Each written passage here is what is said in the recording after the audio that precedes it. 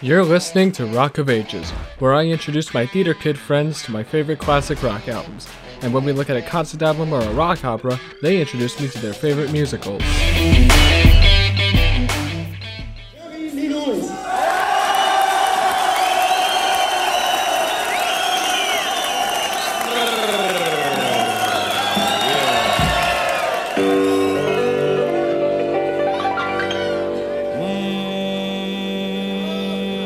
Got a woman mean as she can be. Oh, I got a woman mean as she can be. Sometimes I think she's almost mean as me. She got ruby lips, shapely hip. She to make so cherry flip. I got a woman mean as she can be. Sometimes I think she's almost mean as me. We are recording. Hey everyone, today we're talking about Jerry Lee Lewis live at the Star Club Hamburg. With me I have Riley. Hey. And Romy. Hey! Live at the Star Club is a 1964 live album by rock and roll pianist and singer Jerry Lee Lewis, accompanied by the Nashville Teens. It was recorded at April 5th, 1964 at the Star Club venue in Hamburg. It was released in summer of 1964 under the German Philips record labels, and would only be released in the United States in like the early 90s, I believe. It was produced by Sigi Gloch, and the genre, of course, is rock and roll, but also boogie-woogie, honky-tonk, and proto-punk. Now I'm going to read the all-music review from Stephen Thomas Erlewine. Words cannot describe, cannot contain, the performance captured on Live at the Star Club Hamburg, an album that contains the very essence of rock and roll. When Jerry Lee Lewis performed the concert that became the album in the spring of 1964, his career was at its lowest point. Following his scandalous marriage to his teenage cousin, he was virtually blacklisted in the United States. And by 1964, it had been 6 years since he had a real hit single. He was starting his recording career again with the new label, and to make matters worse, America had fallen in love with the Beatles and the bands that had followed in the British invasion, leaving him exiled from the charts. Ironically, he wound up in the Beatles' old Honda Star Club in Hamburg, Germany in the spring of 1964, backed by the Nashville Teens, who had still yet to have a hit with Tobacco Road, which would scale the charts later that year. Lewis and the Nashville Teens had been touring throughout the group's native England for about a month, capped off by a stint at the Star Club, where the band played for 2 weeks, but was only joined by The Killer for one night, which was what was captured on this incendiary recording. Who knows why this was a night where everything exploded for Jerry Lee Lewis. It sounded like all of his rage at not being the accepted king of rock and roll surfaced that night, but that probably wasn't a conscious decision on his part. Maybe the stars were aligned right. Perhaps he just wasn't particularly nasty mood. Or maybe this is the way he sounded on an average night in 1964. Alright, paragraph 2. In any case, Live at the Star Club is extraordinary. The purest, hardest rock and roll ever committed to record. It starts with the Killer launching into Mean Woman Blues at a tempo far faster than the band is prepared for, and he never ever lets go from that moment forward. He pounds the piano into submission, sings himself hoarse, berates the band, increases the tempo on each song, and joins in with the audience chanting his name. It's a crazed, unhinged performance with the Nashville Teens running wild to follow his lead, and it's a great testament to the band members that they nearly managed to keep up with him. One of the profound pleasures of this record is hearing the band try to run with Jerry Lee, which is exceeded only by the sheer dementia of the Killer's performance. He sounds possessed, hitting the keys so hard it sounds like they'll break, and rocking harder than anybody had before or since. Compared to this, thrash metal sounds tame, the Stooges sound constrained, hardcore punk seems neutered, and the Sex Pistols sound like wimps. Rock and roll is about the fire in the performance, and nothing sounds as fiery as this. Nothing hits as hard or sounds as loud either. It is no stretch to call this the greatest live album ever, nor is it a stretch to call it the greatest rock and roll album ever recorded. Even so, words can't describe the music here. It truly has to be heard to be believed. Alright, paragraph 3. I'm kidding. That was a freaking essay right there. Yeah, that was it. You said, I'm gonna read the all-music review. You should have said, I'm gonna read the all-music essay. Yeah. Personally, I'll give it a B for effort. B for It effort. sounds like, when is Sheep Rollers gonna write for Letterboxd? Yeah. E for essay. Yeah.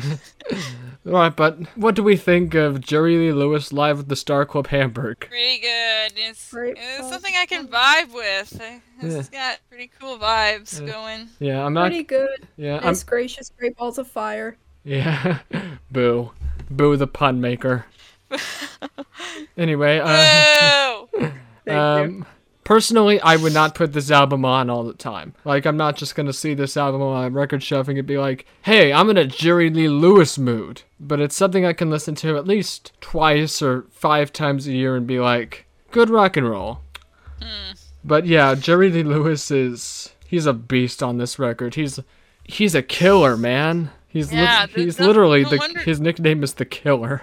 No wonder they always call him the Killer. Yeah. Anyway, I'm surprised none of you bat an eye when I mentioned that Jerry Lee Lewis married his teenage cousin. What?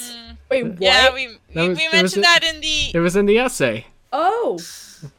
Wow. Yeah, it was pretty scandalous, even by 1960 standards. So the cousin I referred to was his first cousin once removed, Myra Gale Brown. They married on December 12th, 1957, when Jerry was 22 and Myra was 13. Whoa, that was. Oh yeah, A24 was gonna release a Jerry Lee Lewis documentary. It premiered at Cannes last year. It should show up in the next couple years. Even Alabama's Right. looking at Jerry Lee Lewis like, what the hell, man? Yeah. Oh yeah, the A24 documentary was directed by Ethan Cohen, not to be confused with Ethan Cohen who made Garfield. And It would have been funny if it was yeah. Garfield Cohen, though. yeah, that would have been hilarious. Like, what a glow up from Garfield to the Jerry Lee Lewis documentary. For A24, no less. And also, the documentary, according to Wikipedia, one of the people interviewed is the cousin. So apparently, Myra was Jerry's third wife. He had married 2 previous times. The first was with Dorothy Barton. Their union lasted from 20 months from February 52 to October 53. Jerry was 16, by the way. Whoa. Let me just see where Jerry lived. Okay, so it looks like he was born and raised in Louisiana. Do we give Louisiana not that much credit? Maybe Louisiana truly is the Alabama of the United States. That or Jerry Lee Lewis was a pervert. Yeah, basically. Yeah, I mean, he's literally molesting the grand piano on this album. Yeah. Oh no. All right. Here's one we hope you enjoy. Ladies and gentlemen, you shake my nerves and you rattle my brain. Everybody loves like a man sing. You broke my will, but what a thrill. Just grease, balls of fire. Right in your love, but I thought it was funny. You came along and do me, honey. I changed my mind, this love is mine. Wouldn't it grease, just written balls of fire. Get me, baby.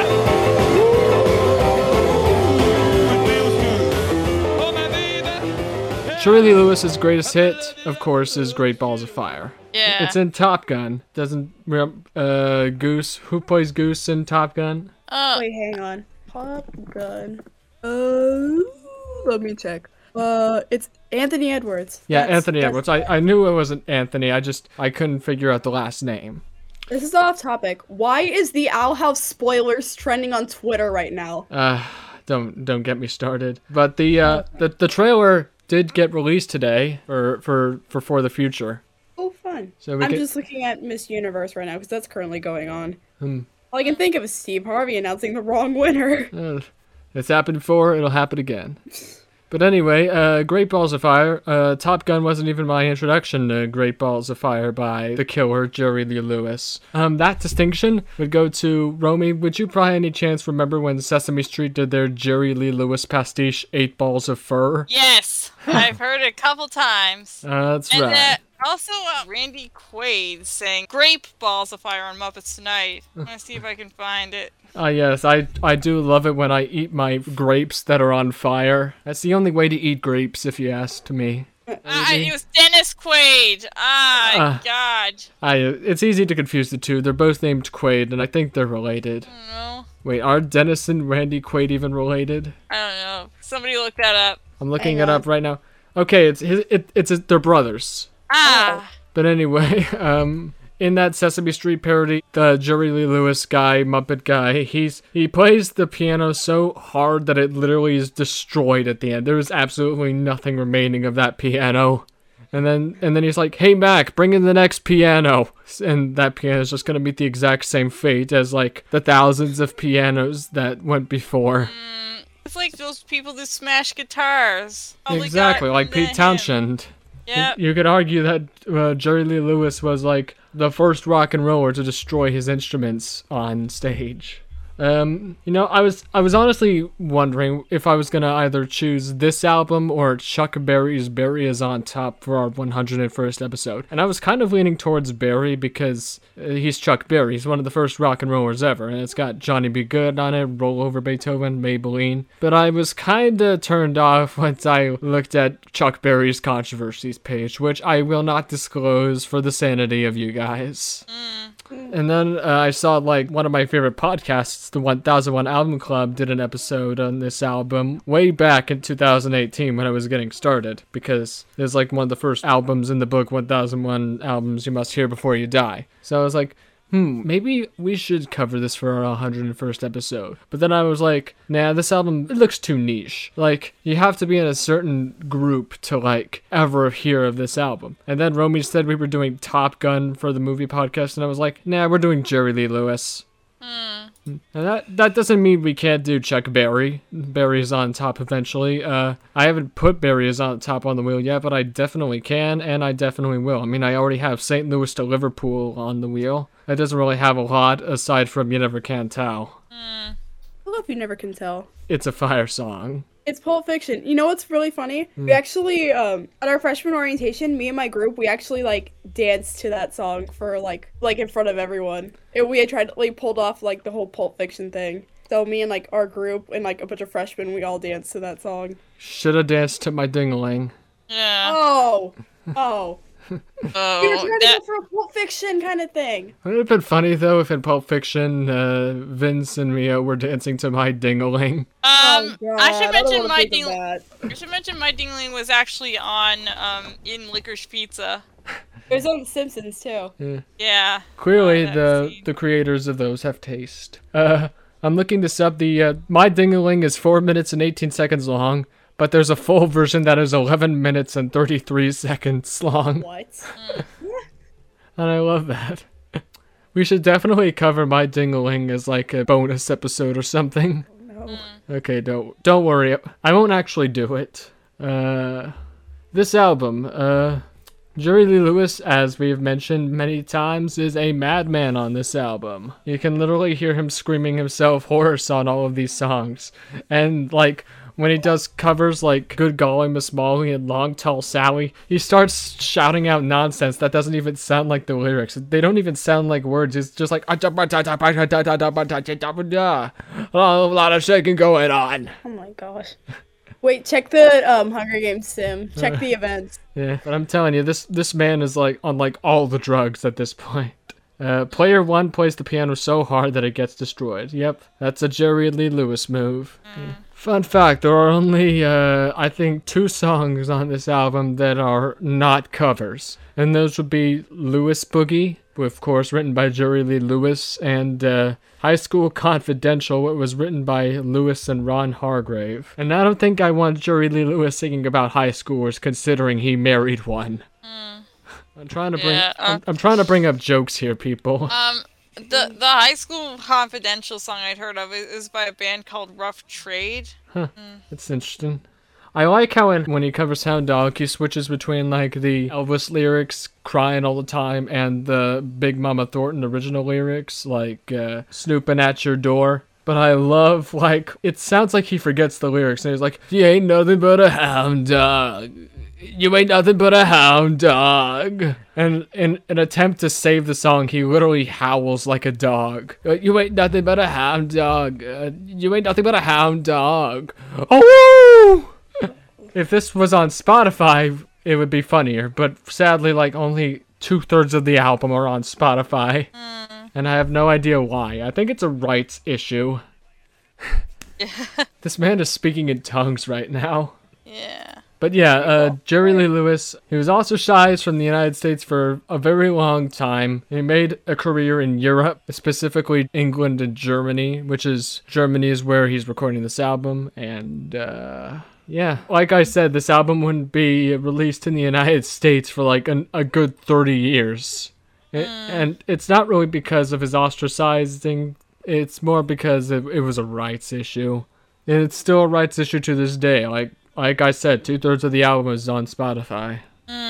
We're literally on the last song on the album, which is why I'm going to skip all the way back to the beginning of the song so we can kill time. Or we could just hear Great Balls of Fire again. Yeah.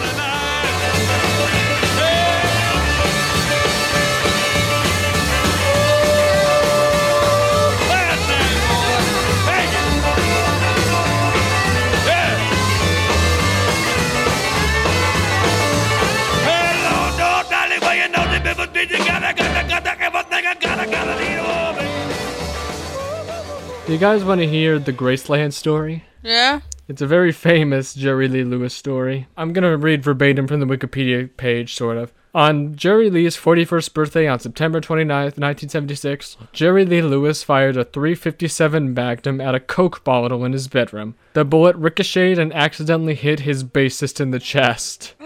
Oh. Don't worry, he survived. Okay, that's good. Yeah. And on November 23rd, 1976, this was right after Jerry Lewis's father was released from prison. Later that night, they were in a Memphis nightclub called The Vapors, drinking champagne, when Jerry Lewis was given another gun. Because that's exactly what the killer needs. Another gun. Jerry Lee suddenly remembered that his good old buddy Elvis Presley wanted to see him, and he climbed aboard his brand new Lincoln Continental with the pistol, which, by the way, it was on the dashboard and it was fully loaded. And he had a bottle of champagne under his arm, and he tore off for Graceland, which, as we all know, is Elvis's giant-ass mansion. And just before 3 o'clock in the morning, Jerry Lee Lewis accidentally smashed the car into the Graceland gates. Oh. And then Elvis's cousin Harold Lloyd was at the gate and watched Jerry Lee Lewis attempt to hurl the champagne bottle from out the car window. What he didn't realize was that the window was rolled up, smashing both the window and the bottle of champagne. Oh. Jerry Lee Lewis was yelling to Lloyd like, "Hey, I don't want to hurt Elvis, he's my best friend." But Lloyd saw like the gun on his dashboard, and then Elvis was watching the whole thing on CCTV, and he told his guards to call the police.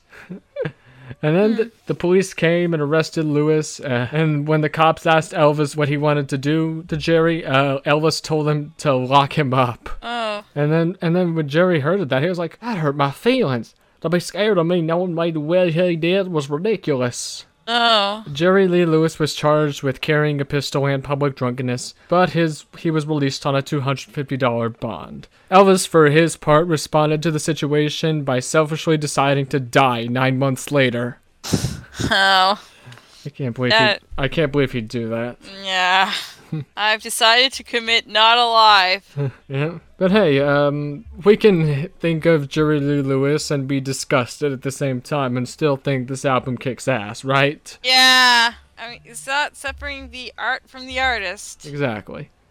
I think now is ample time to go around the room. Riley, you start us off. I don't really know, to be honest. I don't really know about my rating. That's honestly that's a fair opinion. I think live albums are pretty difficult to rate, not just Live because there's a albums, lot of yeah. energy, but because well, it might just because there's a lot of energy. A lot of the stuff sounds the same. Compare this to Emerson, Lake and Palmer's Pictures at an Exhibition, though. Those songs at least were different, but this album feels pretty much the same, especially since it's rock and roll. Yeah, I don't really care for live albums. I don't really listen to them. I'd rather listen to like a studio version. That's perfectly fair. Yeah. I will say you should probably listen to Emerson, Lake and Palmer's Pictures at an Exhibition album though, because that is not like most live albums. You see, there's more synth this time. Everyone likes a little synth. I wonder if Jerry Lee Lewis played a synth. There has to be an alternate universe where he plays synth. He has. I mean, yeah, exactly. I wonder if he destroys it like Keith Emerson would. Yeah. But what about you, Romy? Do you have a rating? Okay, 8. Because it's just such a fire album. It's such a great ball of fire. Boo! Boo. Thank Hang you. on. Hang on. I think I would give this an 8 and then not listen to it for like another 6 months. You only listen to it when we're in the mood for it. Yep. Honestly, You're Cheating Hard isn't my favorite off the album because it's slow. It's the only song on the album where Jerry Lee Lewis keeps in perfect tempo, and that just doesn't feel right to me. I think I would probably give it a 6, to be honest. That, It's just I'm just not into I'm just not into live albums. there's nothing wrong with being not into live albums. Like, Oh, we also have an addition to that thing. oh yeah, It is yeah. now I known as almost forgot. Thanks for that, Romy. Let me. Stuck Inside a Mobile with Medicine for My Melancholy, Memphis, LA, Running Gun, Roadhouse, Outside, Mean Woman, Blues Jean, Blues Brothers Variation again. By this time, this podcast will be over. That snow cloud will be longer than that essay I read at the beginning of this episode. Yeah. But anyway, I would give this an 8. Like I said, cool rock and roll. It makes me pumped. But then again, I don't really care for live albums that much. And I would not recommend this to a theater kid. I would force them to listen to it, but I would not recommend it. Oh my god, I totally forgot. Speaking of this album, I feel like I should mutate it even further. Stuck Inside a Mobile with Medicine for My Melancholy, Memphis, LA, Running, Top Gun, Roadhouse. Oh Outside, my Mean God! Woman, Blues Jean, Blues Brothers Variation again. I think she did it. She capped it. Yeah. Alright, put that on the lore. Yep. Alright, time for me to do something I haven't done since episode 94 and spin the wheel. Ew. And remember, if we get to a concept album or a rock opera, we have to look at a theater album for episode 103, which I believe is your birthday episode, Romy. Ooh. So let's hope we get something good. And the next album we'll be looking at is Prince, 1999. Oh my god! I was literally just thinking No. about Prince earlier. That is Kismet. I was thinking about him too, yo. That is Kismet above Kismet. All right, thank you.